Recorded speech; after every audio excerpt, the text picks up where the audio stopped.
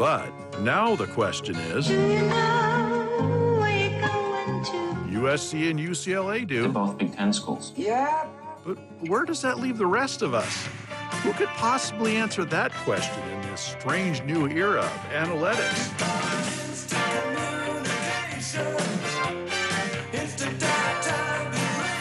Mad transfers. How did it get here? Well, it looks to me like you portaled in. A what? You know, portal from wherever you were to here. What's that?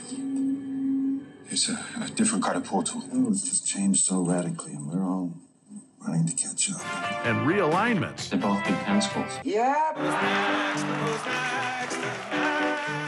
All we do know is the boys are back, and the Joe Beaver Show plots its own course. Now, there are a few more topics that we have to cover. And we will not talk about transfers, and we will not talk about my mother. We will talk about what I want to talk about. Fair enough. Who's next? Joe Beaver is on 1240 Joe Radio.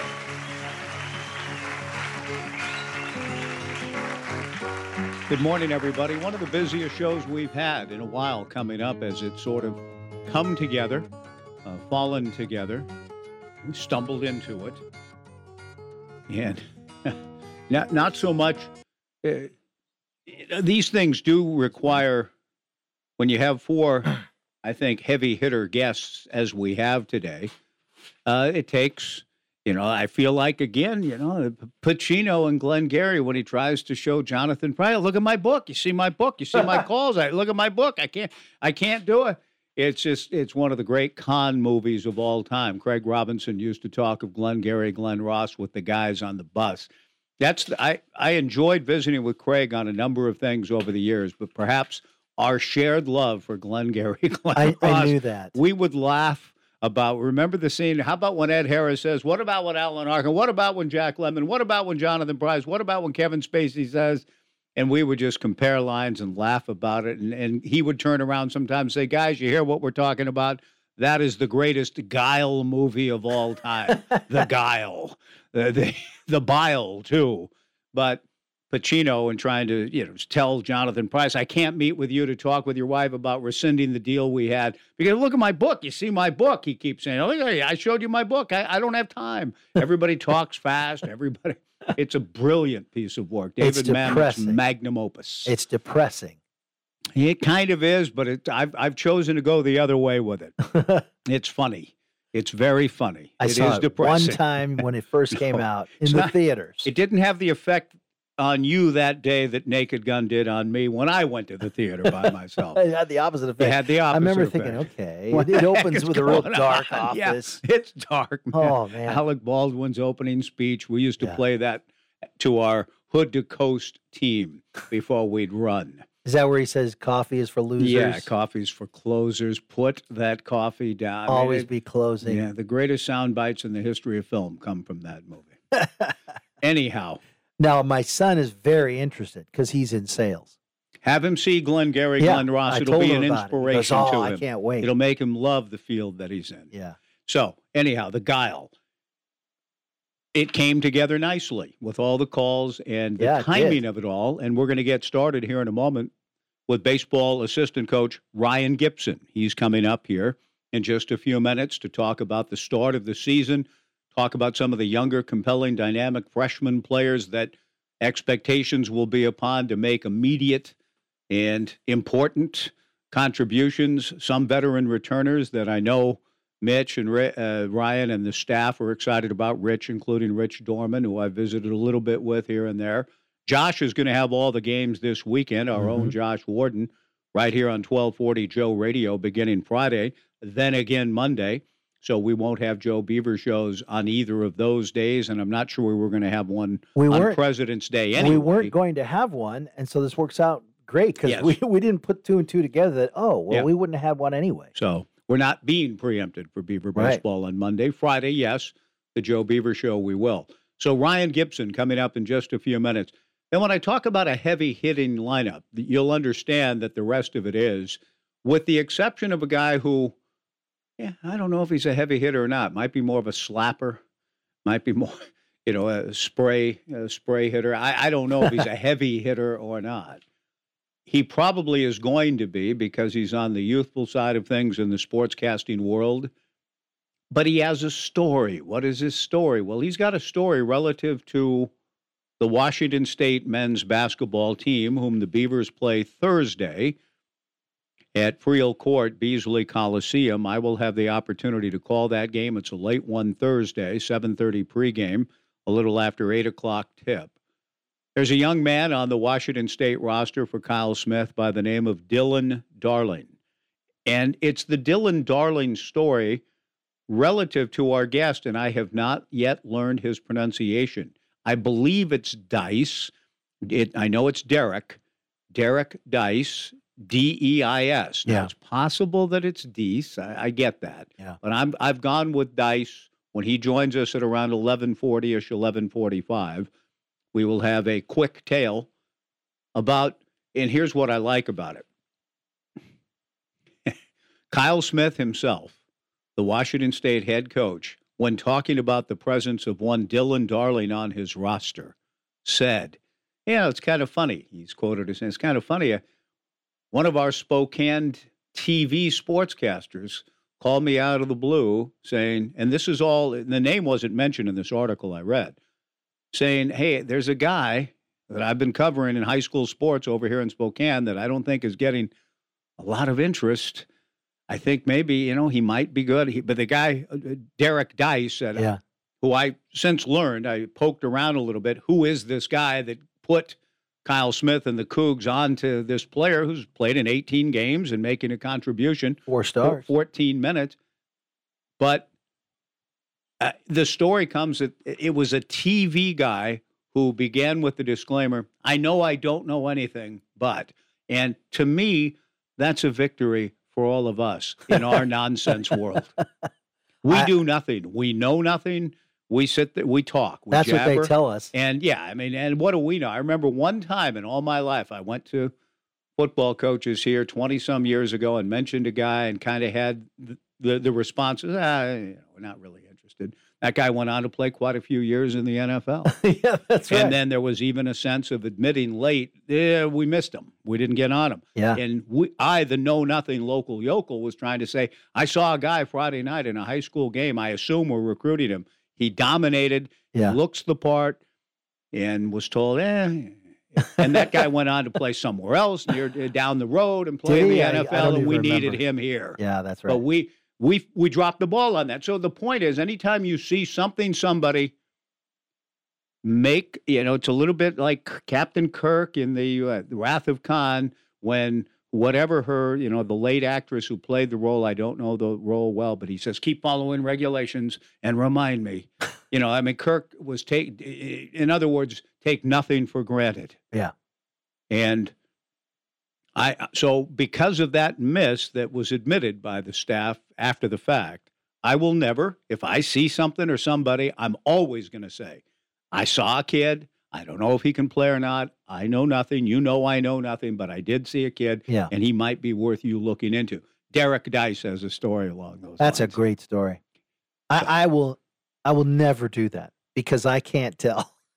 Brian Curtis at 12:05. He wrote Fields of Battle. He visited us almost 6 years ago now in the event of the 75th anniversary of the transplanted Rose Bowl game. We lost the last living member participant of either of those teams in the great Andy Landforce on January 27th. And Andy's featured in Brian's book. Andy made a huge impression on all who knew him, but Brian, who kind of comes to us from outside the market, but came in and did that deep dive into that amazing story of the transplanted Rose Bowl and Fields of Battle. Brian, who visited with us over 5 years ago on the show, will join us today. And then Bob Gilder at 12:30. Really looking forward to talking to Bob about his career, things I've learned about his career that I heretofore had not known until kind of going in and doing some research on him, and his opinion of the 16th hole at the Phoenix Open, a place that he won that event. He won the Phoenix Open twice in his outstanding career. He's at 12:30? Yes. Oh, I have to miss it. Well, you'll be listening on I will wherever be able to you're listen. going. I'm headed out. I have You know, when you go to see a specialist, yes, you don't mess around. No, you don't, and that's why I had to miss you the other day for a while. Right. You take them when you can get them. And I got He's a specialist, and a gosh darn good one, too, as the singer in 1932 wrote. Prosperity is just around the corner. I'm a specialist and a gosh darn good one, too, I think your guy said. Let's take a break and come back with Ryan Gipson next on 1240 Joe Radio. Continue here with the Joe Beaver Show. Ryan Gipson joining us talking baseball, which, believe it or not, starts on Friday. We'll have coverage, Michael, beginning at 10:15. Pre-game show locally, 10:30. Josh will be on 11 o'clock or thereabouts, first pitch. Josh has a blessed life. He's a young, talented, ambitious, great voice, smooth, talented young man whom he also has a job that allows him to, he gets to see, he has the advantage over us and out at a lot of the workouts, hanging around the cage, visiting with the players and coaches. That's the best way to go about it. He's going to prepare himself for a Double-A season with the Frisco. What's the team name? The Rider? Or I don't Rough know. Riders? I don't know. It's not the Rough Somewhere Riders. in Frisco, something like Texas. that. But he's going to go to Double-A and the Rangers organization this summer. Congratulations to him. So we look forward to listening to Josh this weekend. We look forward to Beaver baseball getting started in a very intriguing year, and I'm sure it is for Ryan Gipson and the coaches to see just sort of what unfolds this weekend down at the Sanderson Ford Collegiate Classic in Surprise, with the Beavers playing New Mexico to get things going on Friday, as John just mentioned. Coach Gipson, thanks for taking time. Am I correct? There's an excitement level and enthusiasm, optimism, but also a sense of intrigue about a lot of new players. You kind of want to see how they're going to roll out and play this weekend, I'm sure. There's no doubt about it. We are younger on the position player group side of things, and so but against others in different uniforms is going to be really exciting. Are there some hallmarks? You mentioned youth in fall ball, in the winter preparations leading up to the start of the season, Ryan, about this group, some broad stroke things that you could share with us about kind of what makes this group go? Yeah, it's a group that they have not shied away from the work, and we're, again, when I speak to the position player group, it's as talented as a group that we've seen. I've told a lot of people. I mean, I told Case that, you know, the group that had Larnick and Madrigal and Grenier and Quan and those guys, different because they're uber talented and athletic. Those guys were a little bit more polished, I guess, as far as recruiting class goes.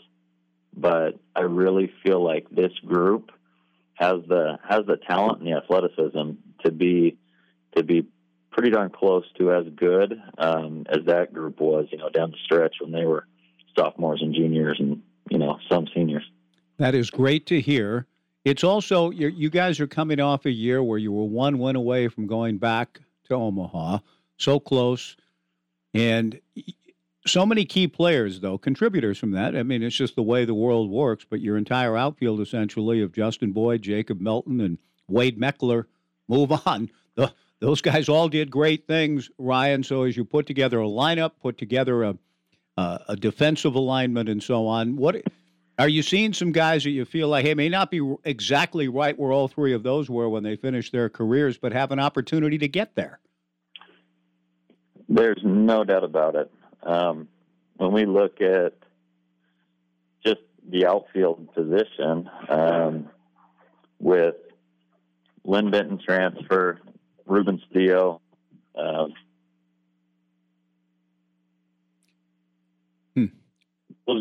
Ryan, hey, Ryan, I don't know where you are or whether you can make an adjustment or not. We're not hearing you. You're breaking up on us. I don't know if there's another place in your world you can get to. Can you hear me now, Ryan?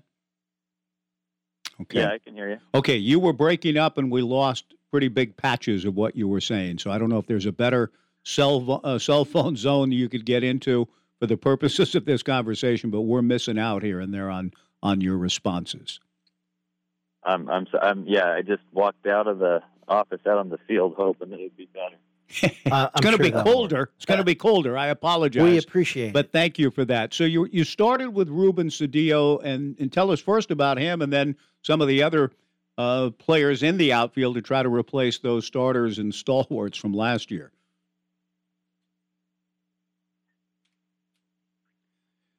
Well, Ryan, it must be a cell phone issue or something. I don't know what's going on, and I'm sorry. I apologize to our listeners. We are not hearing him. So let's take a break and try to regroup. Maybe we'll call him again. We'll do that, and we'll take a break and be back with more after this on 1240 Joe Radio.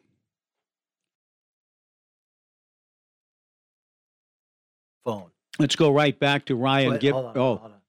Okay, there we go. I don't know why it started up again. On this big, here we go, star-studded day of guests, we're off to a stumbling start, stammering, stuttering. We'll see what we can do, Spider, as we continue on the Joe Beaver Show. Shoot, Spider. Let's try it again with Coach Gipson as we get ready for Beaver baseball this weekend. Ryan, I hope we're both in a little better place. We were starting in the outfield with Ruben Cedillo, so please carry on if you can. Yeah, I'm not gonna move from where I'm at. So Okay, thank you. Hopefully it comes through clear. Sounds better. What do you got on Ruben first, and then other answers, guys you're looking for this weekend to fill some of those big roles? Yeah, so Ruben being a Lynn Benton transfer, following in the footsteps of the likes of Melton and Gavin Logan and things like that. Ruben gives us a junior college and older guy a presence, the way he plays the game, the way he makes really good swing decisions.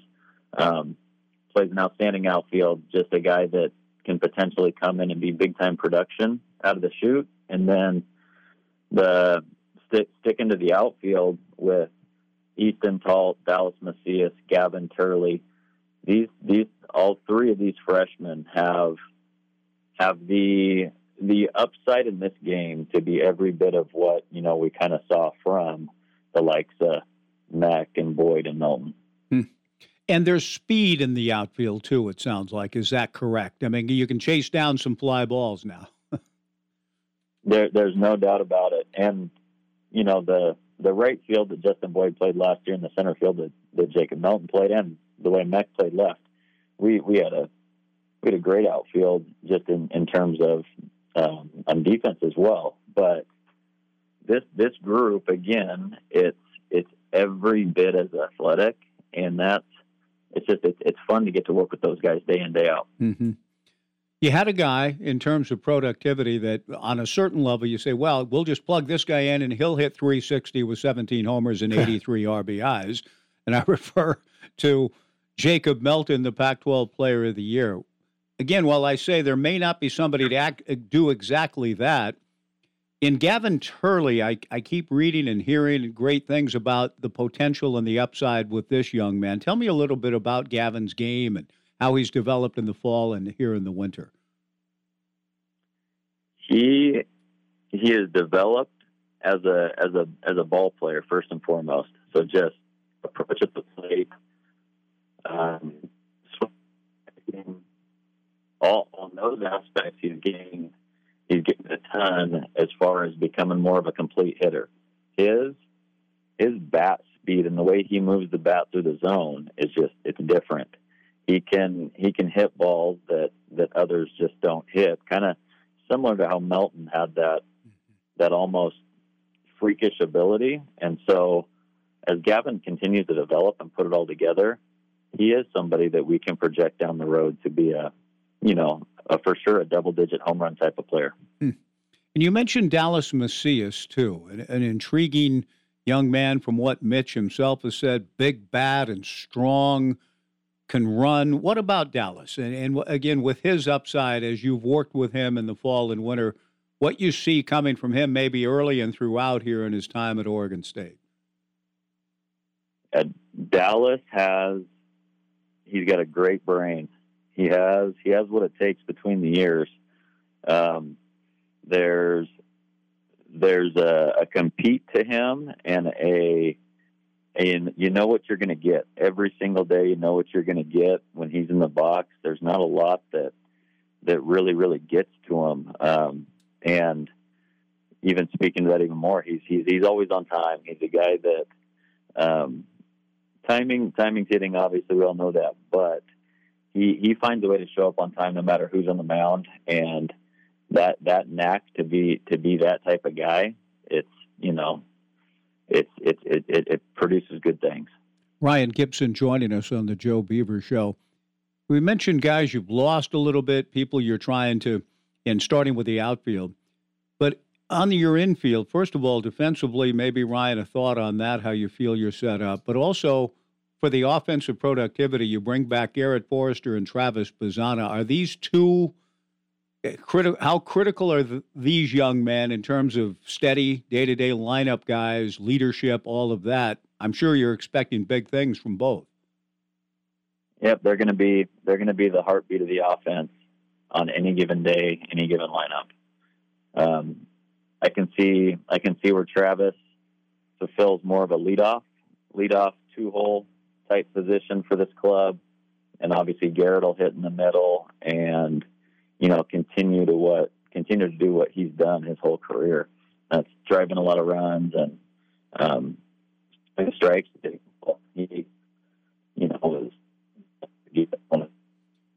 Is there anything, and you were breaking up again there in the last answer, with Garrett and his development in game? Power last year started to come, and he was driving the ball with authority later in the year. Do you think there's a chance to translate whatever it is he found, whatever it is you worked with him to help find, to maybe be a guy that can drive the ball consistently? It's a hard thing to do, but do you see him taking a jump in respect to that?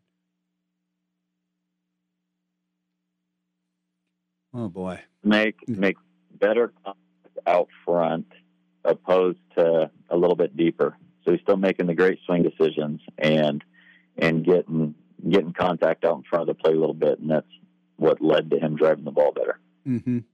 And Travis Bazzana, what has he worked on, and what are you looking for in terms of his next step and his growth as a hitter, player, et cetera? Travis, he hasn't stopped working since last season, but I keep saying swing decisions and approach and things like that, but Travis has found a way to keep a better posture at the plate and see pitches better, and he's starting to drive the ball with backspin to all fields. And again, he had our best chase rate out of anybody on our team from the fall with the metrics that we collect. And speaking of which, off the board question for a moment, the metrics you collect, is that a bunch of them? And do you weigh those with great, attention to all of the metrics, or is it just a tool of evaluation, or do you make decisions somewhat based on those, or what? These are, I'm not going to say they're basic, but they are in a sense on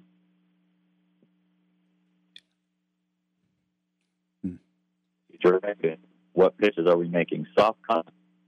We can use that data to then work on things. So it's not necessarily it's not a techie approach by any means, but we want to know that our guys are making good decisions up there. It's when it comes down to it, the best hitters in the game, they swing at the right pitches and they don't miss them. Mm-hmm. Ryan, how do you feel about behind the plate? The depth there, Tanner, just what you've got catching this year. Yeah, Tanner, to me, he's already probably the best receiver in the country, and he's made big strides with the bat this winter and late into this past fall. And so we expect Tanner to have good offensive production, and then again just be that rock behind the plate for the pitching staff. And with Wilson Weber, the depth is good. Wilson is much that can bring a ton of value with the bat. He's got an absolute cannon for an arm. And then even Easton Talt, who we've already talked about in the outfield, he can catch as well. And so we have good depth at the position. A few more minutes with baseball assistant coach Ryan Gipson with the Beaver season starting Friday in Surprise. I want to leave off with the infield a little bit. We talked about the right side guys, Forrester and Bazana. On the left side, Kyle Dernetti comes back. Does it appear? I mean, I know there's competition at every position and nothing's a given, but you kind of see Kyle as he worked hard to earn and hold the shortstop position. What about at third base? What are kind of some people and guys you're looking at those two spots on the left side, Ryan? Yeah, Kyle's continued to catch every ground ball and fire it across the infield. So if you can catch it and play catch at that position, that's the number one thing. And Kyle's done that, and he's made big time strides with his offense. And so we have high hopes for Kyle. And Mikey Kane, who is a JC transfer out of California. Mikey Kane's done a really good job to show that he can play. He can play third or shortstop. Tice Peterson, another freshman, can play the left side of the infield. So we have what we feel like will be a little bit more of a steady presence on the left side. Last year we had a little bit of a rotating trio or duo of guys playing third base. Or this year, I think a steady left side. Okay. Final thing, and this is more Coach Dorman's domain. I'm not sure we're going to be able to touch base with him before you guys leave for Surprise, but I visited with him off and on. But in the pitching world, when you lose, I feel like you're losing in Melton and Jerpy, transcendent type players, just having amazing careers and years last year. But you've got some arms I know you're excited about. Give us an overview, if you would, Coach, about just kind of what you think your pitching is going to be about, who can step up and be a Friday night guy, perhaps, et cetera. Yeah, the freshman to sophomore year for Jacob Kamatz has been outstanding, out of the cutter, and the kid is just a slow heartbeat guy. Another guy, and he's done an outstanding job. And then the transfer player, kind of, I guess, X factor type guy to our staff or our rotation is Trent Sellers. And Trent Sellers he won a ton of games at State, and the kid just competes. He's a bulldog. He has the right makeup to be a Friday night guy in the pack, and that's exciting to see when you have somebody that's got that kind of good. Back playing with Mitch Darr and I, with having Dallas Buck going on Fridays, that was Friday night makeup every Friday night. And I think Trent Sellers is that type of guy. And I mean, you can't replace the Cooper Jerpy. He obviously brought that as well, but Trent's he's gonna give it hell to do it. That's great to hear. Ryan Brown, big year last year, back end guy. Do you feel like, at least as you roll things out this year, that he looks like that rolls pretty well in his hands again this year? I do. Yeah, I do. We have a few guys that can do it, but we know Ryan can really do it. He's already proven he can. And when he gets the ball late in games and that competitor comes out of him, it's fun to see. So we really like Brownie in that role. And I don't know if you've declared, I think maybe the teams you're competing against have, so we'll see how this lays out in terms of what Mitch wants to share. You've talked about Sellers and Kamatz, likely starters this weekend. In the other games, do you kind of know, could it possibly be a guy that finished well, very well last year, Jaron Hunter, maybe A.J. Lattery, maybe some others in the mix, but you feel like you've got some guys to turn to in the third and fourth games, it sounds like, as well. There's no doubt about it. Jaron Hunter's a guy that's going to get up there and get early soft contact, throw the sinker, throw the slider, throw the changeup, miss barrels.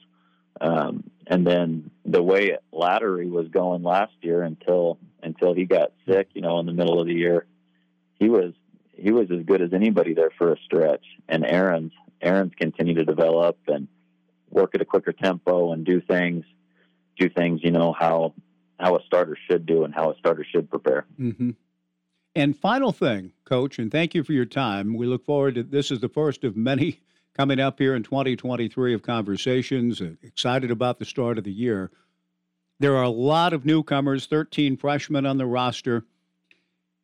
Is there a guy that, I mean, I know you believe in all these guys or they wouldn't have the uniform on or be in this program, but if you had a player or two through fall and winter that's kind of like, ooh, they took maybe even a jump a little ahead of schedule, or somebody among the freshman group whom we've not touched on, that you're expecting to make some contributions this year? Jacob Craig's the name that Beaver fans will know sooner rather than later. He's our biggest position player on the roster right now. He happens to be the youngest guy on the roster, but he just brings a lot of thunder with the bat. He's got power to all fields, and he's another just tireless worker, very, very, very coachable, outstanding kid, and he can pitch as well. Threw an inter-squad this past weekend and lit up the radar gun a little bit. So Jacob's going to be able to contribute early on both sides of the ball. 6'5", 240. Is he just an imposing figure in the infield? Oh, he's scary. He is scary. He is a big boy. And pitches to that body, it sounds like if you said he lit up the radar gun, I mean, he's got some real stuff on the bump too, huh? Yeah, I mean, he's at 94 and the ball is not straight. It will run hard into right-handers, and he'll flat out go challenge too. He'll throw it over the plate against guys. He's not afraid to try and nibble or things like that. Ryan, it all sounds exciting. You guys are, I know, leaving, I think, on Thursday, correct, to get down there for the 4 games? Is that when you depart? Yep, Thursday morning. Okay. Coach, have a great trip. Thank you, as always, for the perspective and the insight. We look forward to seeing what unfolds this weekend and throughout the year. We appreciate it, Ryan. Thanks for joining us.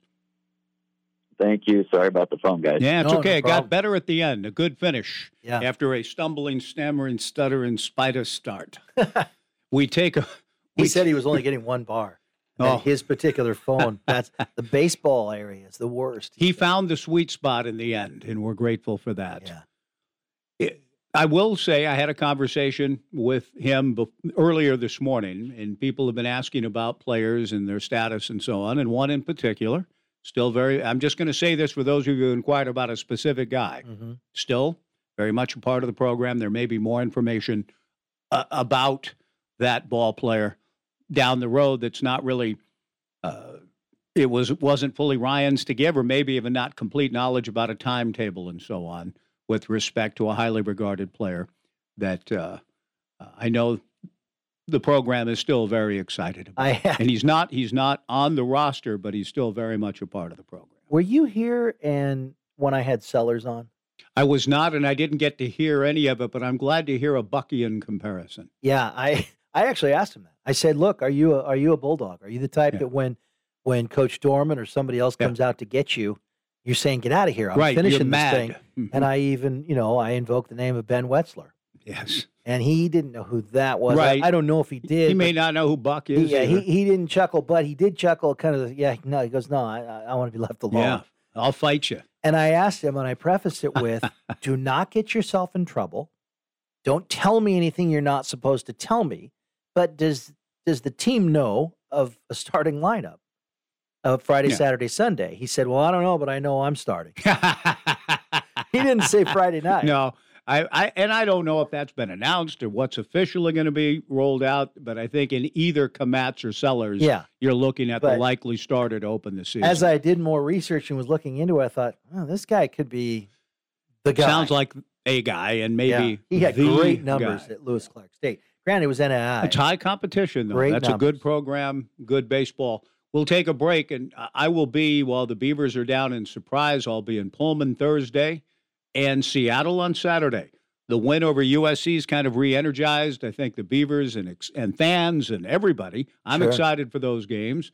We're going to talk to a guy who covers the Cougs.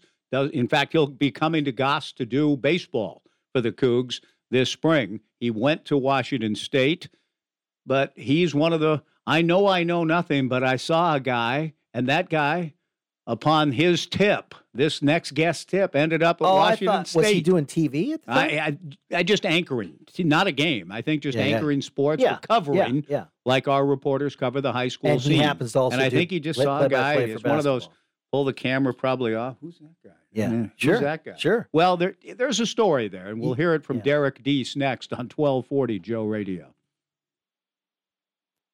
Our next guest is Deis. Like rolling the dice. Yep.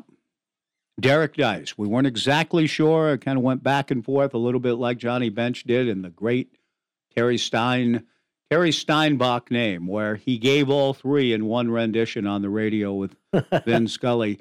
I laughed, and I've never forgotten it. Now, Terry Steinbeck on that play. Now, the reason Steinbach was able to make that throw is because he's worked really hard at developing his craft as a catcher, and Terry Steinbach's come a long way. He gave us Steinbach. But not a Steinbach. No, he didn't do that. You're right. That's a good point. It is Derek Deis joining us. Kind of an out-of-the-blue discovery I made, and Derek was kind enough to say yes to the request to give us a little more background to a story that I feel as though, Derek, and thanks for taking time for us. We'll see you, I hope, this weekend on the Palouse. We're traveling tomorrow, and the Beavers and Cougs play late on Thursday night. But a victory for all of us know-nothings who occasionally in our work come across a student-athlete in high school who makes an impression on us, and we want to share it with those higher than us in the sports world. It sounds as though you did that specifically with a player that's ended up at Washington State. So could you tell us from your perspective that story and how it played out? Yeah, it's a pretty fun story. And again, thanks for having me on. Yeah, thank you. So, just some reference on me. I'm a WSU grad. I've worked in TV in the Spokane market since 2004, and I've actually been a radio host and backup play-by-play guy for the Cougs for 10 years now. But my kids are getting close to being high school age, so I still keep a little bit of touch with the high school sports scene here locally. And I'd seen last year that this kid, Dylan Darling, scored 99 points in his first 2 games of the season last year for Central Valley. And so I'm thinking, I've never heard of this kid. Who comes out of nowhere and just scores 99 points? And then I later found out he's the son of James Darling, who was the star linebacker for the Cougs when I was in school in the mid to late 90s and went on to have a 10-year NFL career as a linebacker for the Philadelphia Eagles and the Arizona Cardinals. And so then I'm just kind of keeping track of Dylan. Like I'm checking box scores in the Spokesman Review, or when my station runs highlights of his high school Central Valley, I'm seeing if he's in it, type of thing. And right around Christmas time last year, I saw that he committed to Idaho State. Well, there's a connection. Idaho State's coach is a guy named Ryan Looney who grew up in Spokane. So I'm thinking, okay, that must be maybe why he's finally gotten this D1 offer. But he keeps putting up, I'm not kidding, guys, like I'm talking multiple 40 and 50-point games as a senior last year. And after I got done going on a trip filling in for Matt Chasnow with the Cougs at Utah and Colorado last year, calling play-by-play, I finally asked the recruiting coordinator, like, hey, are you guys looking at this Dylan Darling kid? And turns out I was maybe one of the first guys to ask him about him, but subsequently several people had said the same thing, like, maybe you should take a look at this guy. And he kept producing. And so strangely, this comes back to one of your freshmen, Tyler Bilodeau. They finally looked at him at the state tournament on the west side of Washington last year, thinking, they admitted to me later, like, we'll do our due diligence with this kid because, Derek and other people have suggested him to us, and his parents are Cougs. He's probably not good enough, but we'll take a look anyway. And then they went and watched this game against Tyler Bilodeau's team, Kamiakin High School, and they were blown away. And after that, they procured some more film on him, got him down to Pullman, and they offered him on the spot, and that's kind of how it happened. Did they ever admit to you that you were right? It was kind of fun. I mean, just because I've gotten to know Kyle Smith and that staff, like I said, doing backup play-by-play for them and going on some trips. So then to be able to, help with a Coug legacy, whose dad I knew from my time at WSU. It's been kind of fun to see him, not only get to WSU, but play as a true freshman. That's really a wonderful story. And I came across it, Derek, in the following. The Blue Ribbon Annual College Basketball Yearbook is one of the sources I go to for prep for teams. A very thorough job done by Chris Dortch and his staff through the years in Blue Ribbon. But in the Wazoo entry for this year, here is what Dortch wrote, or at least the writer that contributed the piece, actually Bruce Pascoe, the longtime sports writer in the West, wrote this. Last season, Darling obliterated Adam Morrison's Greater Spokane League scoring record with an average of 35.6 and picked up Washington's 4A Player of the Year honors. Playing so well, the word began to get out. And then here's a quote from Kyle Smith, the head coach for the Cougs. Quote, literally, one of the local Spokane TV broadcasters calls me and says, hey, I don't know anything, but I saw this guy, and he had 50 twice this week, and his dad played at Wazoo. Smith says, well, I guess we better take a look, quote, unquote. That, to me, is a victory, Derek, for all of us who occasionally stumble onto something and are actually right about them.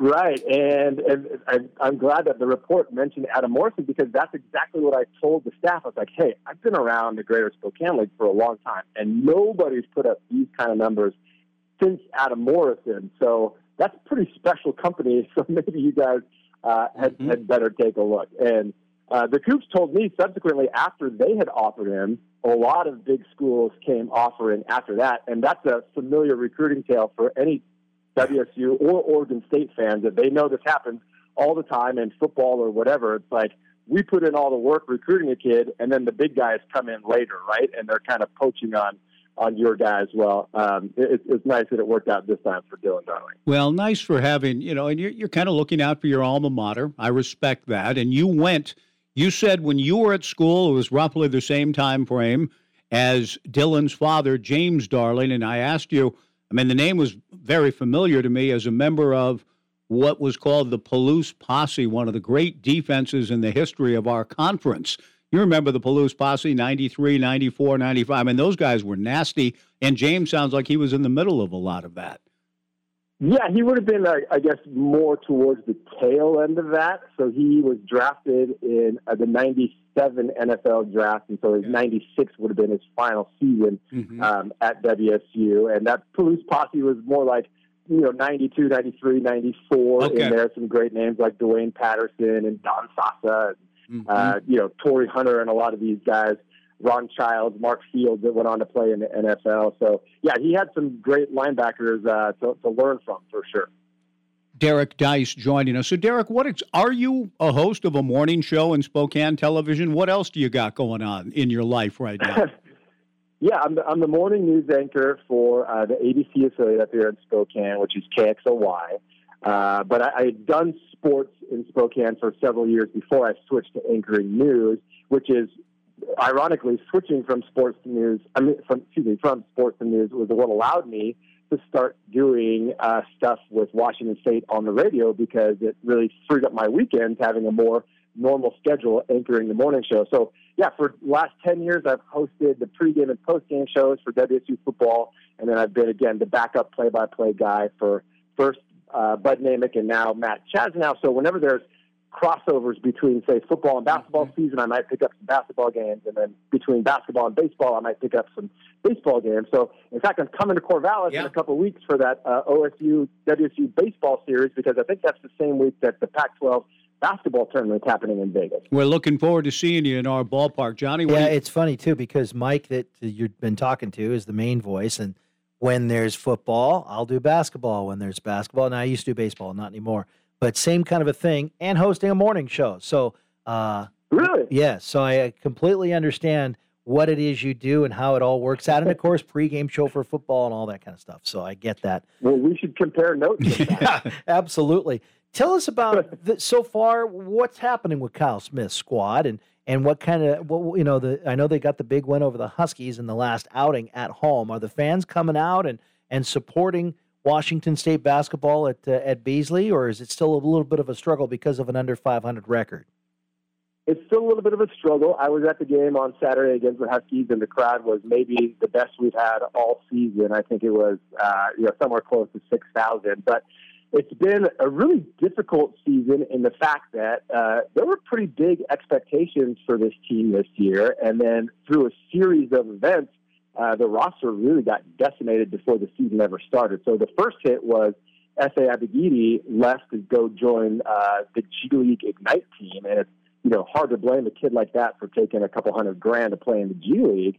The second hit was Deshaun Jackson, who's a 6'10" big man, had a medical issue prior to the season that knocked him out for the whole year. And they've been kind of hush-hush about that. So I don't think he really wants what that issue was out in the public, but that was really unexpected. And then the other big unexpected thing is a kid named Miles Rice, who redshirted last year. He's from South Carolina, was supposed to be the starting point guard this year. He was diagnosed with lymphoma before the season started, and he's been through cancer treatments here over the last few months. So there's three guys that might have all been starters, and then Andrei Yakimovsky had an injury that kept him out for about the first month and a half of the season, and he's only now finally rounding into form. So what you saw in November and December was nothing like the roster they expected to be feeling before the season started. And yet, less than 30 seconds, they still have the conference's best win of the year, beating the Arizona Wildcats in Tucson, 74-61. I mean, so that shows what, in less than 30 seconds, that's what they're capable of on certain nights, right, Derek? Right. I mean, this is a great three-point shooting team, and when they're hitting, they can hang with anyone. They're always going to hang their hats on defense, but offense is going to be a struggle unless they're hitting that three. Okay. Derek, thank you for sharing your story. It's nice to meet you in this context. Look forward to seeing you in our ballpark in a few weeks. Thanks for taking time, and I hope to see you this weekend on the Palouse. Great to meet you, Derek, and thanks for joining us. All right, you bet, guys. Thanks for having me. Derek Deis, Spokane television personality, radio host, play-by-play guy, and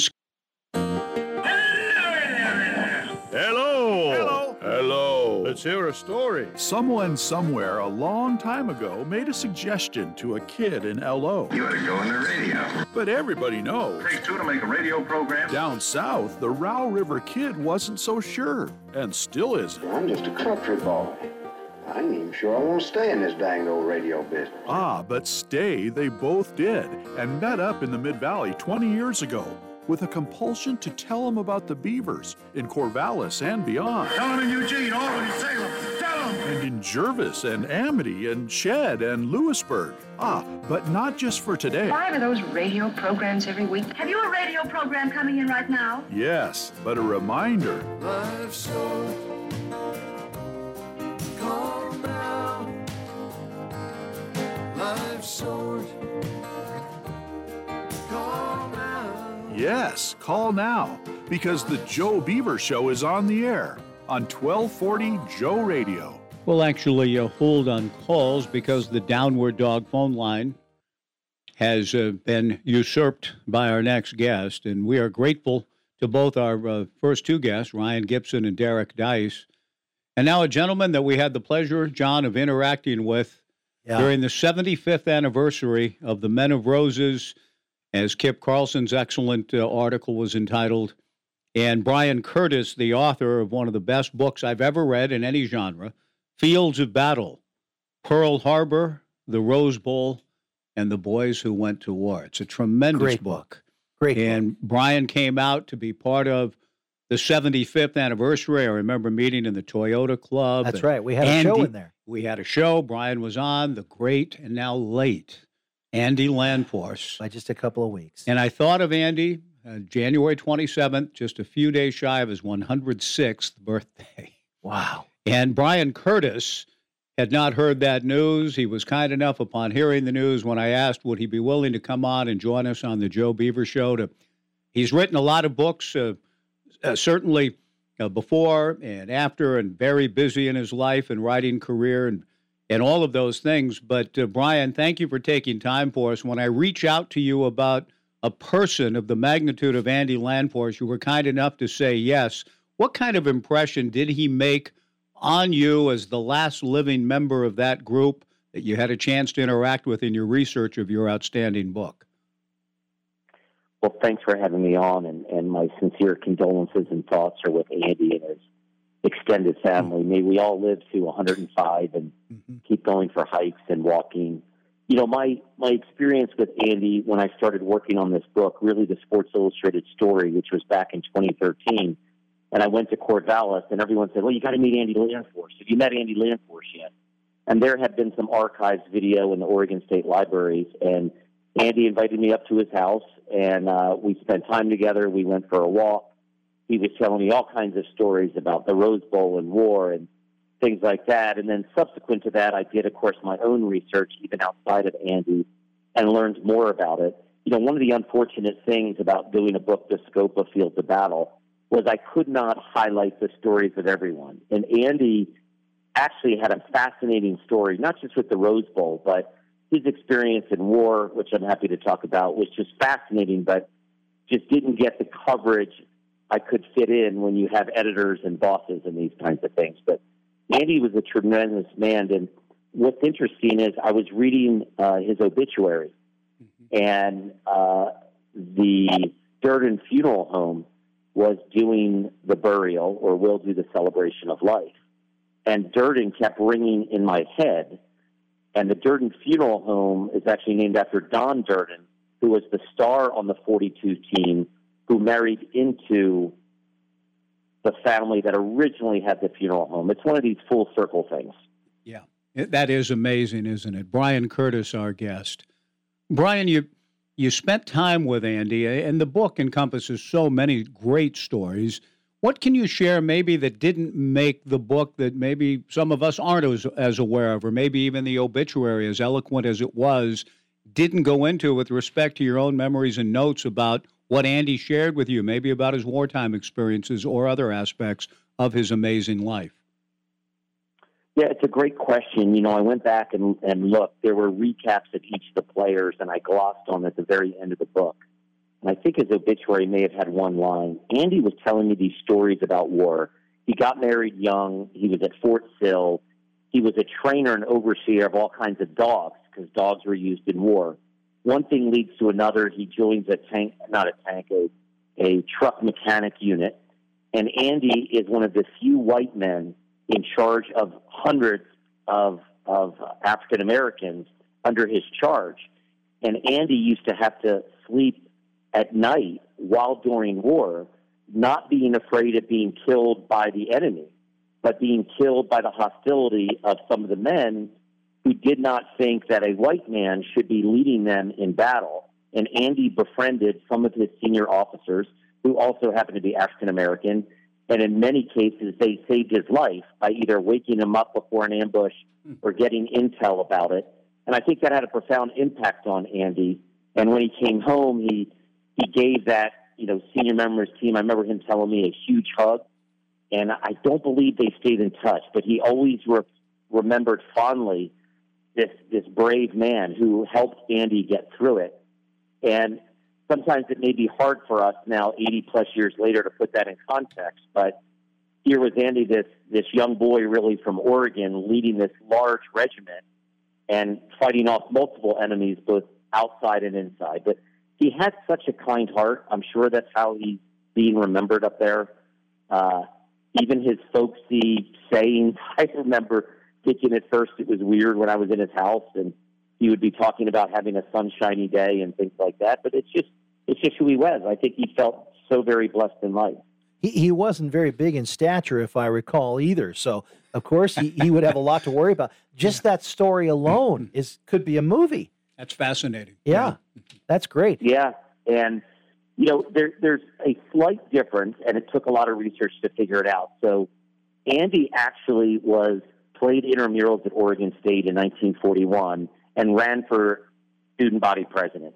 And Lon Steiner, who was your coach at the time, your football coach, saw Andy playing in the intramural game, and he thought that by bringing the student body president onto the Oregon State team, they would attract more crowds and publicity that year.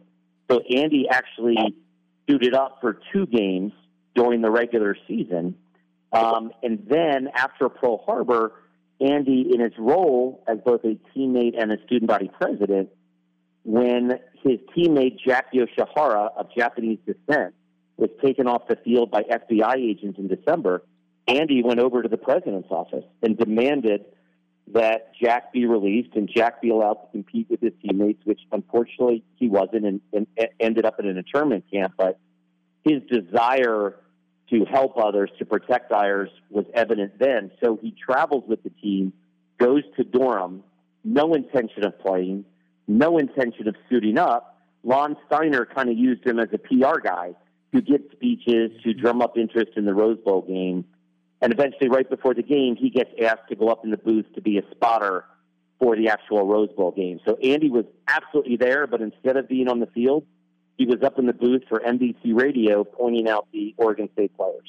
Yeah, and it was an assistant, you write in your book, Jim Dixon, that came to, Andy was in uniform. He didn't expect to play in the game, but he had his football uniform on when Coach Dixon comes up and says, get out of the uniform, change clothes, and go up and spot for the great Bill Stern. And he never, I never, in the limited time I was with him, I never heard regret. It was always gratefulness. Obviously, the loss of his wife was crushing to him, but going out for his walks and sharing any stories. I mean, there was no inhibition with him sharing with me anything about war, the game, growing up, his travels to Alaska before enrolling at Oregon State.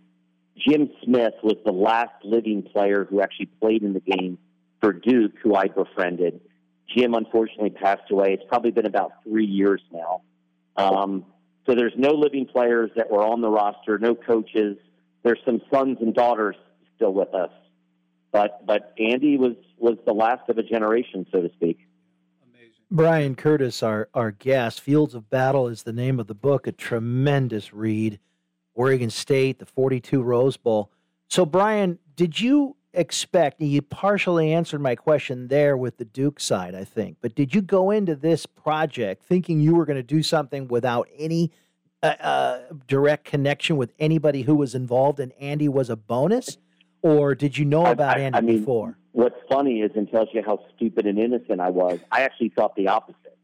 I thought I was going to track down all these players and coaches.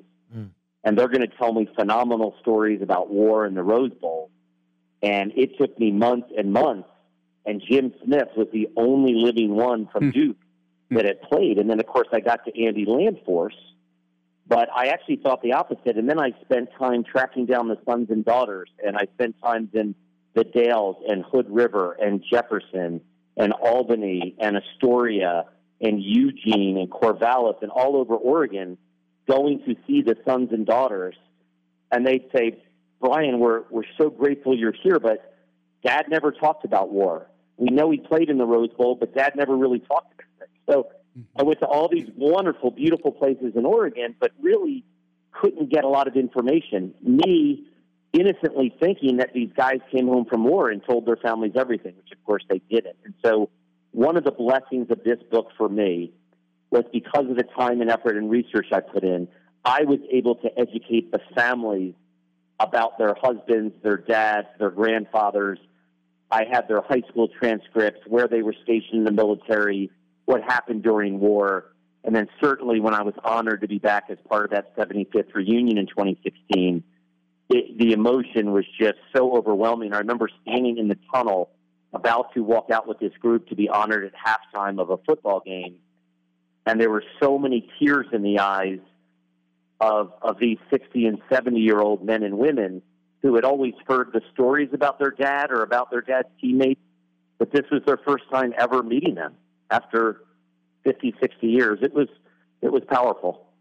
Brian Curtis, our guest, author of the book Fields of Battle, Pearl Harbor, the Rose Bowl, and the Boys Who Went to War. If you don't have it, get it. It's as good as it gets in terms of sports literature, but it transcends that genre, certainly, Brian.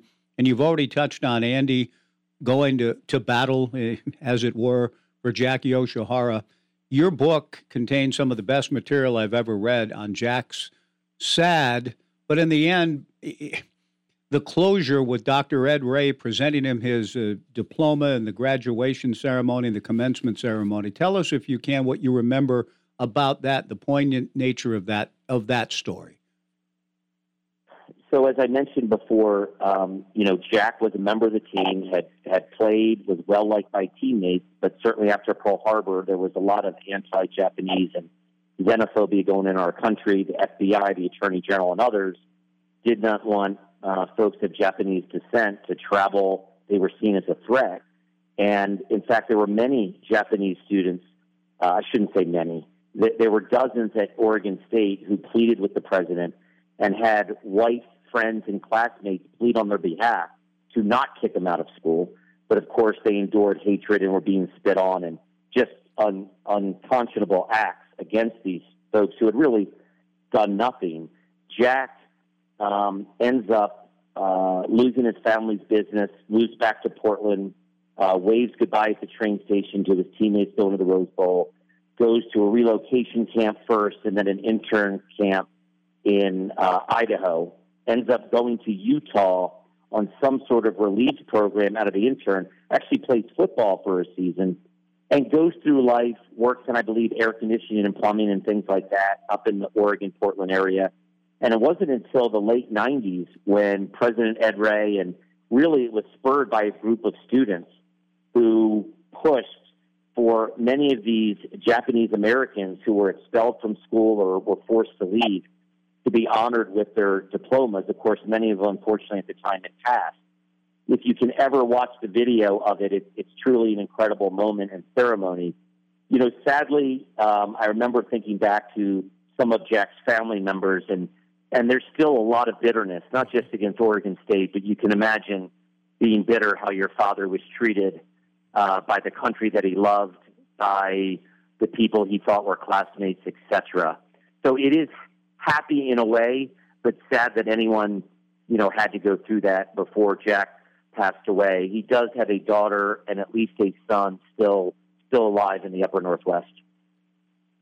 And thank you again for sharing that, Brian. Brian Curtis, our guest. The other thing that you mentioned about being here for the 75th anniversary and the team and the families being introduced, how about the image of Andy himself with that orange cowboy hat at 99 years of age, walking out to wave the hat and wave to the fans? That's as bright and brilliant and beautiful of an image in all the years I've been doing Oregon State stuff, Brian. You got to see that and be around that. How special was that?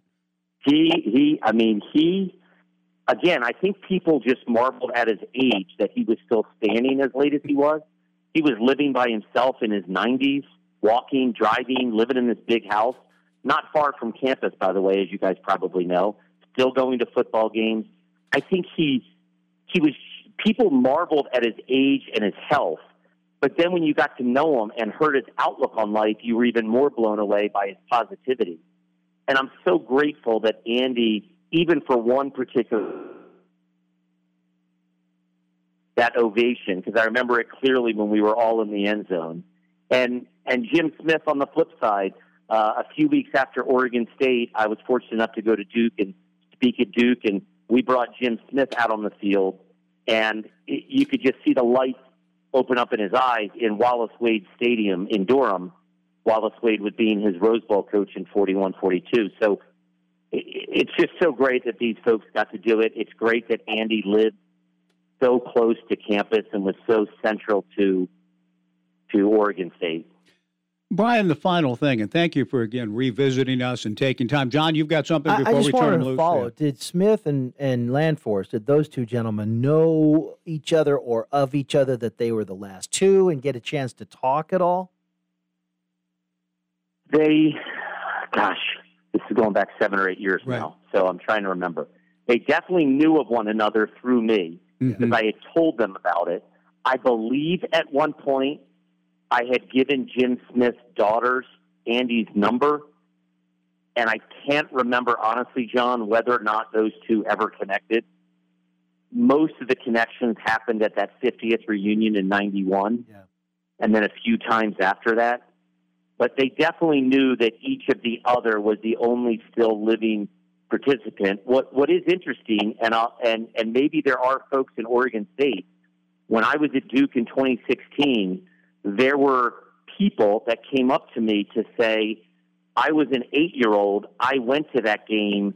Here's my picture in the stands from a picture in your book. Wow. So surely there are people, probably in Oregon, Lon Steiner's son being one, his daughter, last I knew, was 87 and living in Arizona.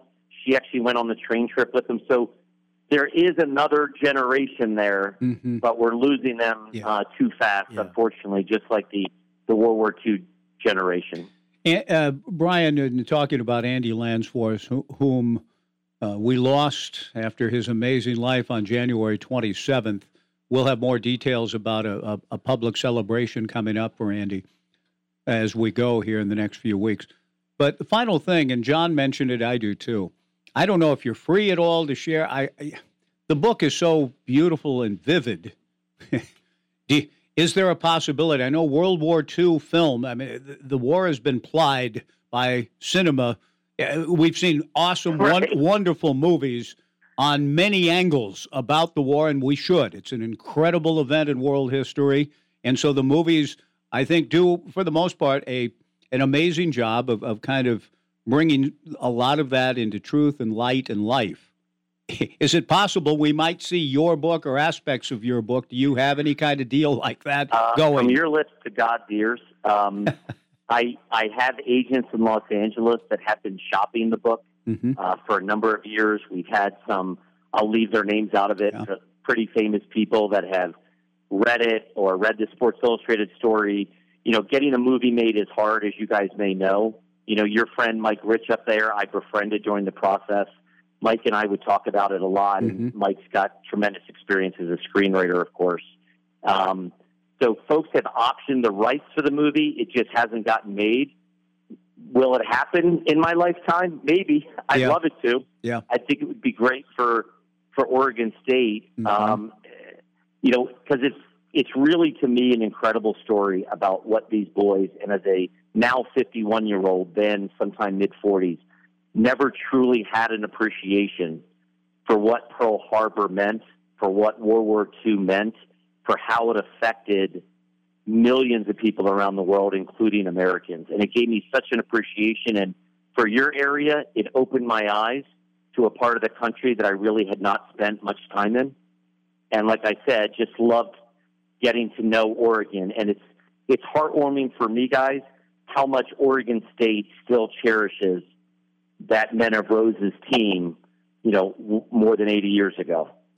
Well said, Brian, and we do, and we thank you for all of the work you did on the book and touching many lives with it. And thank you for that and for sharing your thoughts about the tremendous life of Andy Lansforce with us here today. Great to talk to you again, Brian. I hope we can do it again down the road. Are you working on anything right now you can share with us? Not yet. Yeah, I'm getting there, though. Okay. Thanks, Brian. We'll do it again. I'll tell you, I promise you, if it has to do with Oregon State, you're my first call. Okay. Thanks a lot, Brian. Great talking to you again. Thank you, sir. Brian Curtis, author of Fields of Battle, Pearl Harbor, the Rose Bowl, and the Boys Who Went to War.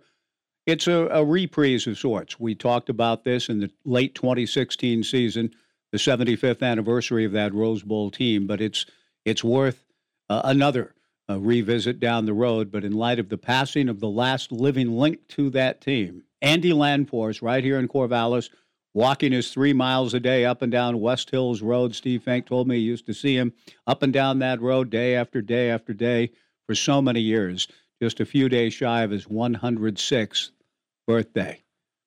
Our thanks to Brian Curtis for joining us. Another local legend, still very much with us. I think he's 72 now, class of CHS, Corvallis High School, 1969. It's been a while since we've talked to the great Bob Gilder. He joins us next to talk about the 16th hole and other matters on 1240 Joe Radio. Readers of the Albany Democrat-Herald voted Stutzman & Krupp Contractors the best roofer in the Mid-Valley for 2021 and 2022. As Stutzman & Krupp, they employ a large team of roofers so they get in and get it done, often in just one day. Ask about their special winter rates. Estimates are free, and there's financing available too. So if you need a new roof, call or stop by their showroom on Rice Street in Albany. Stutzman & Krupp Contractors. They do it right. CCB 96278. If you're fed up with dirty grout lines, maybe it's time to consider cultured marble. Hi, I'm Katie Albin at Albin's Plumbing in Corvallis. Cultured marble is an affordable way to get the look of marble, and the best part is, no grout lines. Affordable and easy to maintain. Come by our showroom on 9th Street in Corvallis and see the beautiful look of cultured marble. At Albin's Plumbing, plumbing's all we do. Call 754-8282. Albin's Plumbing. For auto glass solutions, better call the glass man. Call 541-760-2277. Call the glass man. Hi, this is Jake the Glass Man. Let me fix the crack in your glass. For windshield repair, call me first. For auto glass solutions, better call the glass man. Call 541-760-2277. Call the glass man. If you or someone you know need dependable medical transportation, Gap Patient Services is family-owned and operated, offering safe and reliable non-emergency medical transportation in Lynn and Benton counties. Gap Patient Services operates 24/7 and offers wheelchair and ambulatory transport short and long distances, and much more. Gap riders also enjoy every 7th ride free. Terms and conditions apply. Call Gap Patient Services at 541-250-7797 or visit gaptra.com. Have you been putting off that home remodeling project? Have you decided that this is the year to get it done? For nearly 35 years, people in the Mid-Valley have been going to Corvallis Floor Covering. Stop by and browse through their large showroom with a wide variety of carpet, countertops, window coverings, and wood and luxury vinyl flooring from all the popular brands. Corvallis Floor Covering at the corner of 2nd and Van Buren downtown, or at corvallisfloorcovering.com. Shop local. Shop Corvallis Floor Covering. Now's the time to get a great deal on a Kubota BX23S compact tractor. On display now at Lynn Benton Tractor in Tangent. The BX23S compact tractor is rated #1 in durability and owner experience and with performance-matched attachments. It's easy to operate too. You can get a Kubota BX23S compact tractor for as low as $0 down and 0% APR, or up to 60 months, now through June 30th. See Lynn Benton Tractor or go to KubotaUSA.com for a full disclaimer. Unified Insurance Group is your local independent insurance agency in Corvallis. They represent numerous insurance companies and specialize in auto, home, and business insurance. See Mike Eves, Taylor Starr, and Tom Worth. They'll help find an insurance plan that works best for you. If you're looking for auto, home, or business insurance, see the Unified Insurance Group, 320 Southwest 3rd Street in downtown Corvallis. They're your hometown team, always putting you first. We continue on the Joe Beaver Show. Mike Parker, TJ Mathewson, John Warren had to hustle out to go see a specialist. So, John, I hope you enjoy. I know I'm looking forward to it as you were, but the appointment precludes John's participation. Young TJ, who was just at the Waste Management Phoenix Open in Scottsdale this past weekend, and I think, had seats at the 16th hole. I want to get our next guest viewpoint, attitude towards that phenomenon in his sport here in a moment. But first things first, it's just simply a pleasure to reconnect with Bob Gilder here on the Joe Beaver Show. It's been a long time, Bob. Thank you for making time. I hear that you're kind of back in town now. What's going on with you here of late? Yeah, we left the sunshine down there. We'd lived there for about 7.5, 8 years, and we just decided to come back and be a little closer to family. Well, good for you. And is that, you love the sunshine there. TJ grew up in Seattle and went to school at Arizona State, as did you. There's something about that sunshine that makes you feel pretty good, but you feel like, hey, it's time to be back, family over the great weather this time of your life right now, huh? Well, that's generally the consensus of a lot of people that are there for their 50s and 60s, and then they get in their 70s and they decide they want to be back by family. Yeah. So that's a little bit like what we did.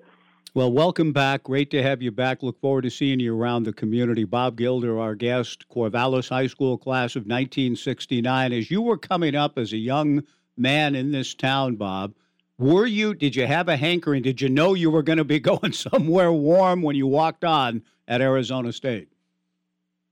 You mean permanent? I mean, for a while? Yeah, there, was it always an idea to get out of town and go somewhere else? you know, when I went down there, the first few days I was there, it was 117, and I didn't have any air conditioning in my dorm.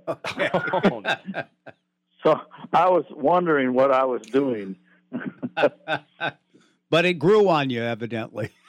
Yes, it did. Yes, it definitely did. It's a wonderful place to be in the wintertime and the spring, and the fall can be pretty warm also. So, you got to pick your times down there.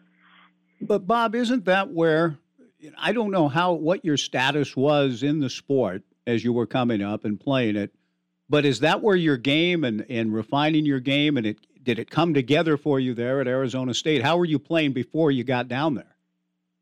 Well, I was just a kid who wanted to play golf, and I really hadn't made up my mind I wanted to do it for a living. I just enjoyed it, and when I walked down there, they had 5 All-Americans on the first team, and it was pretty tough to break in down there. I think I broke in my second year, and played a little bit then, and then the third and fourth year down there. I played quite a bit. I got tuition my senior year. Nice. So I was the definite walk-on.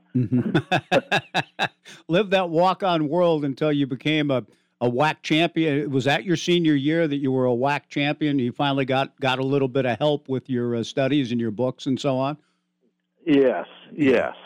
And, it was interesting because I ended up joining a fraternity where there were about 4 of the golf team in this fraternity. I didn't even know it when I went there. I only went there because it had air conditioning. But I ended up meeting Tom and Paul Pertzer. Tom and I were pledge buddies and went on tour together. And then there was a kid named Dave Sheff. He went on tour for a little while, and he was in the house. And a couple other really good players. And I learned a lot from them over time. And we played together all the time. And my game did get quite a bit better down there. And I didn't decide to really go professional until my senior year in college, and that's when I decided, that's what I wanted to do for a living. And you ended up having a tremendous career and living a 24-time winner professionally, 6 times on the PGA Tour, and your first was, perhaps appropriately, the Phoenix Open in '76, your first PGA Tour win. Because it was the first, Bob, can you recall shots and moments pretty vividly from that first win in Phoenix? I can recall. Yes, it was. I had met my coach on the Tuesday of that tournament before it started, and he worked for Ping also, who the golf clubs that I used, and he worked with me on this Tuesday, and by the time the tournament started, I was kind of like shooting arrows, and it was a narrow golf course, and I had a lot of confidence there because I was hitting it straight, and I ended up winning the tournament. And one of the interesting things was on the very last hole of the tournament, we had to wait on the tee. It's a par 5. I kind of waited for the group ahead of us to get out, and when the group in front of us cleared, I saw this guy running across the fairway, and I looked at my playing partner and I said, I know that stride, and it was my dad. Oh my gosh! So we had to wait for him to get across the fairway.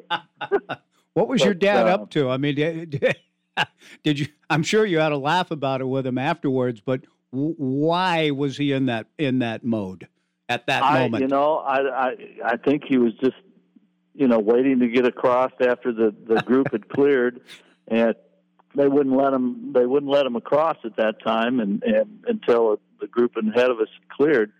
So he was just trying to get, so he could get up closer to the green. Good for him. Bob Gilder, our guest. You won again there in '83. I don't want to skip past '82 and a memorable moment in your career and in the modern day of the sport, but in '83, Bob, and I've never asked you about this in previous conversations. I don't know how many 8-hole sudden death playoffs in the history of your sport there have been, but you persevered to win the Open again in Phoenix in '83. Rex Caldwell, Johnny Miller, Mark O'Meara, and you emerged as the winner. What about that and what that was like to go through that kind of sudden death playoff? It's interesting because I had like a 10-footer on the last hole to win outright. And it's pretty interesting what goes through your mind when you have a putt like that to win the tournament, and otherwise you're going into this big playoff. I got over the ball, and I'm thinking, this telecast, the Super Bowl telecast comes on right after this. If I miss this putt, I'm going to screw up a telecast.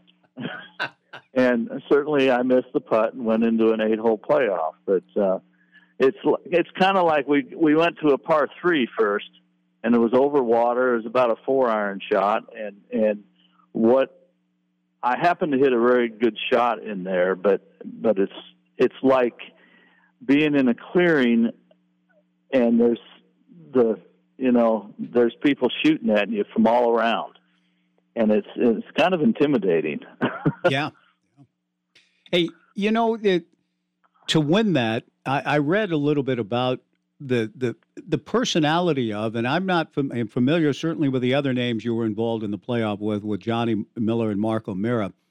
Rex Caldwell, I'm not sure. I don't know him. He's not as familiar to me, but based on an article I read about that playoff and about him, Bob, with respect to personality in the sport and attracting fans and luring fans, what do you remember about Rex and his style on the course?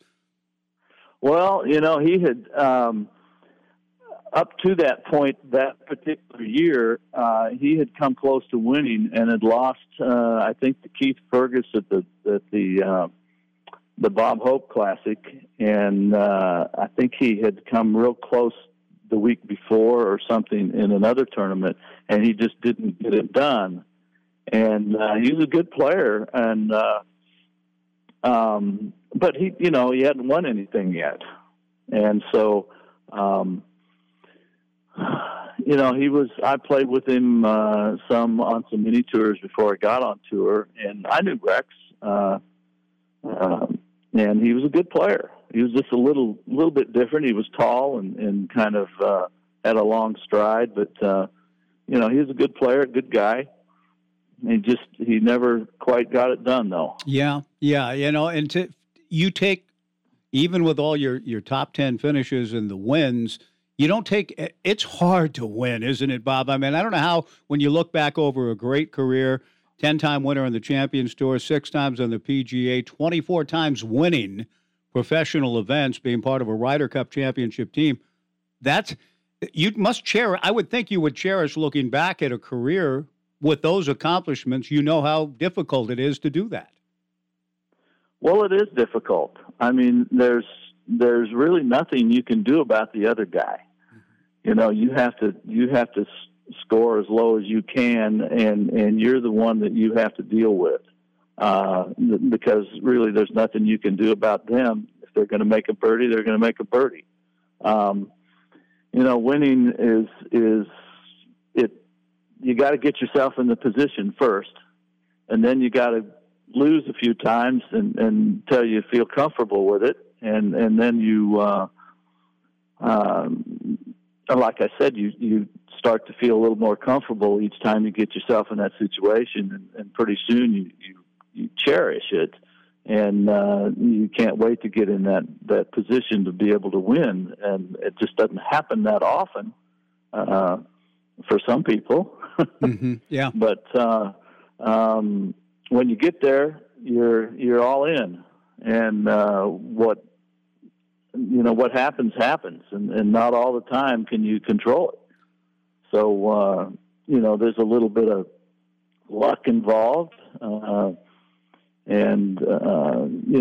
You see a lot of times out there now, you see guys 63 the last day, or 64, 65. That's a heck of a score. There's nothing you can do about that. You shoot your 68 and you lose. Yeah. Yeah. So, tough to win. It's tough to, adapt to a different golf course every week. The different conditions, different weather, different grass, and that takes a real person that can really adapt to those situations, and it's not easy. Bob, you were honest enough to admit, Bob Gilder, our guest here on the Joe Beaver Show, that in '83 with a 10-footer to win, you got into your own head maybe a little bit more than you usually did. I mean, you started to think about the magnitude of everything. Well, it just goes to show you what can come into your mind when, sometimes you don't have control over that. Right. And it was like, I was over the putt thinking this, and I'm thinking, what are you thinking about this for? Just go ahead and hit the putt. But it was in there, and couldn't get rid of it. Well, it came out okay because you persevered in an 8 extra holes in a classic event. The year before, you had one of the great golf shots ever at the Manufacturers Hanover Classic, now the Buick Invitational or Buick Classic. I'm wondering about when you lined up the shot for the double eagle on the par 5, 509 18th hole at the Westchester Country Club. There's a plaque there that I understand they had to move to get it right because the initial placement of the plaque was incorrect. But tell us about that incredible shot. In your great golf career, is that still the biggest and best shot you ever had? Well, it's one of the really great shots. There's some other ones that are in situations that you think might have been a crucial putt at a crucial time, but that seemed to be I ended up going into that hole with a 4-shot lead over Tom Kite, and we both drove it well on that hole, and I happened to hit it in the hole for my second shot, and he birdied the hole and lost 2 shots, and I ended up having a 6-shot lead going into the last round. So it wasn't it was crucial, but it wasn't like the last hole of the tournament. Yeah. So, but it was pretty neat because Vin Scully and Ken Venturi were in the tower, and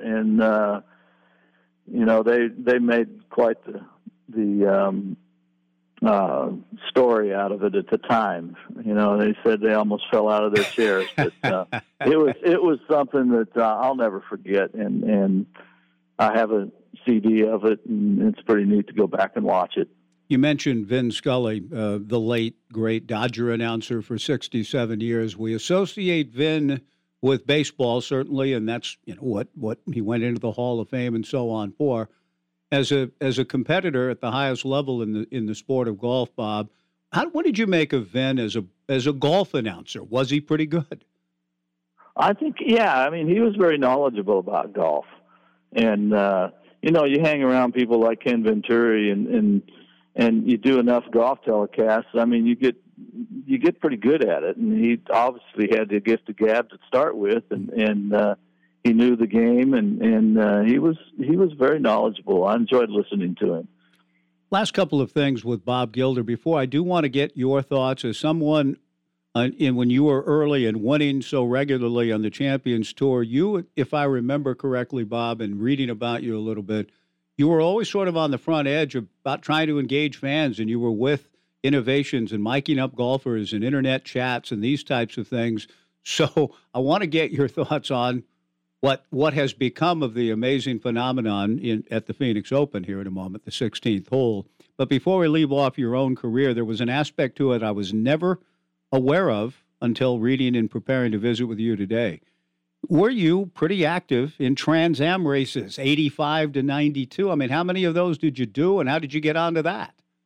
I was not that active. Okay. I don't know how it got to that point, but I drove one race and Trans Am race there in Portland, and had a great time. It was a hobby. Okay.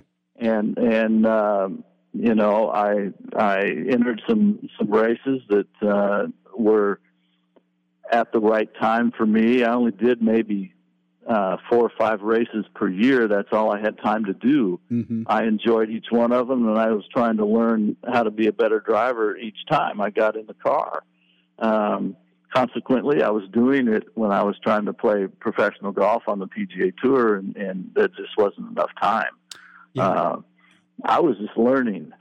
Okay. And it's a fast learning curve. What put you on that track, though? I mean, did you always have an interest in cars growing up and racing? I mean, did you go to races with your dad and your family growing up, or what?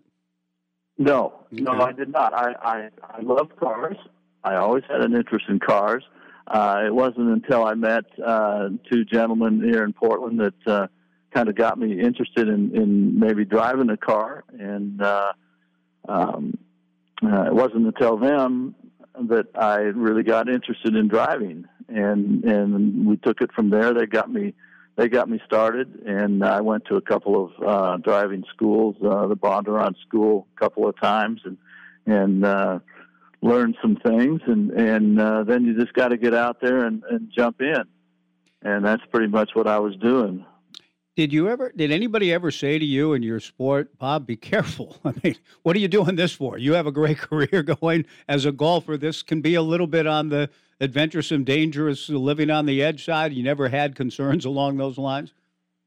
Well, not really. Mm-hmm. Okay. I don't know. I guess, I thought it was better than trying to fly an airplane. You only get one chance on that one if you go down. Did you? But I figured I could bounce off a couple of walls and still make it.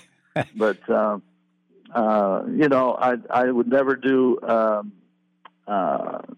open wheel. I would always do a closed wheel car. Mm-hmm. In other words, there was something around the tires so you didn't go upside down or something like that. But, I was pretty careful. If there was a hole that somebody else wanted, I'd give it to them. Right. I got you. But, I had a family at that time, and I was trying to be safe also, but I was just trying to learn how to drive a car. Interesting part of your life I wasn't aware of. You did have a nice fallback position. You didn't have to win on the Trans Am Tour, so that's nice to know. Did not. Yeah. 44 top 10 finishes in your great career. And the 2-time winner at the Phoenix Open, 10-time winner on the Champions Tour, 6 wins on the PGA Tour. All of that, Bob, I always felt like in reading about you and just your amicable, affable personality, you were fan-friendly, enjoyed fans, they liked you. Did you feel a sense then, and even on the Champions Tour early in those years, we need to find ways to draw in fans? That's a big picture question before we get to the specifics of what goes on in Phoenix now. But how important was that part of your sport to you?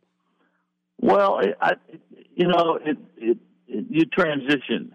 You transition into that type of situation. At first, when you first get out there, you think everybody is watching you and you're going to make mistakes, and everybody sees every mistake you're ever going to make. And then you get a little more comfortable with that, and you realize, hey, I'm out here to entertain these people. And really, it's an entertainment sport.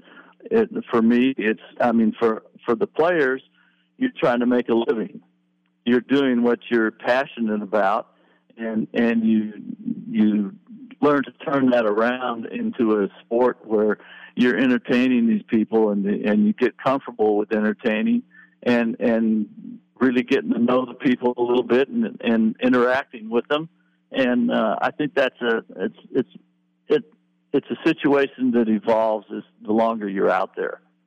And obviously there are different personalities of players that are much easier at it than other players. And you see some people that, have a hard time smiling and having look like they're having a good time, because it takes a lot of concentration. But there are others that, are very jovial, and that's just their personality. And, but it's hard to interact sometimes and really focus on what you're doing, because it's high level, and you've got to get comfortable with it. Some people just don't get comfortable with it, and others do. And the people that can get comfortable in that situation and be able to focus on their game and still be interactive with the crowd and the people, they're going to do better, I think. But eventually you got to learn that you're out there to entertain these people. All of that said, Bob, what do you make of the 16th hole in its current incarnation over the last however many years they've been having this big tailgate party with bleachers and fans and all that? What do you make of all that? Well, when I was out there were a few holes around the country on certain golf courses that facilitated a situation like that. And usually, when they served too much beer and they had a tent around type of green or amphitheater like that, it could get pretty rowdy. I remember one of the first times that I played there at the TPC, I was playing with Hal Sutton, and it happened to be the year that Tiger was playing also, and we were about two groups in front of him, and Hal and I got to the 18th tee, and we heard this huge roar. And we looked at each other, and I said, Tiger must have made an ace on the 16th.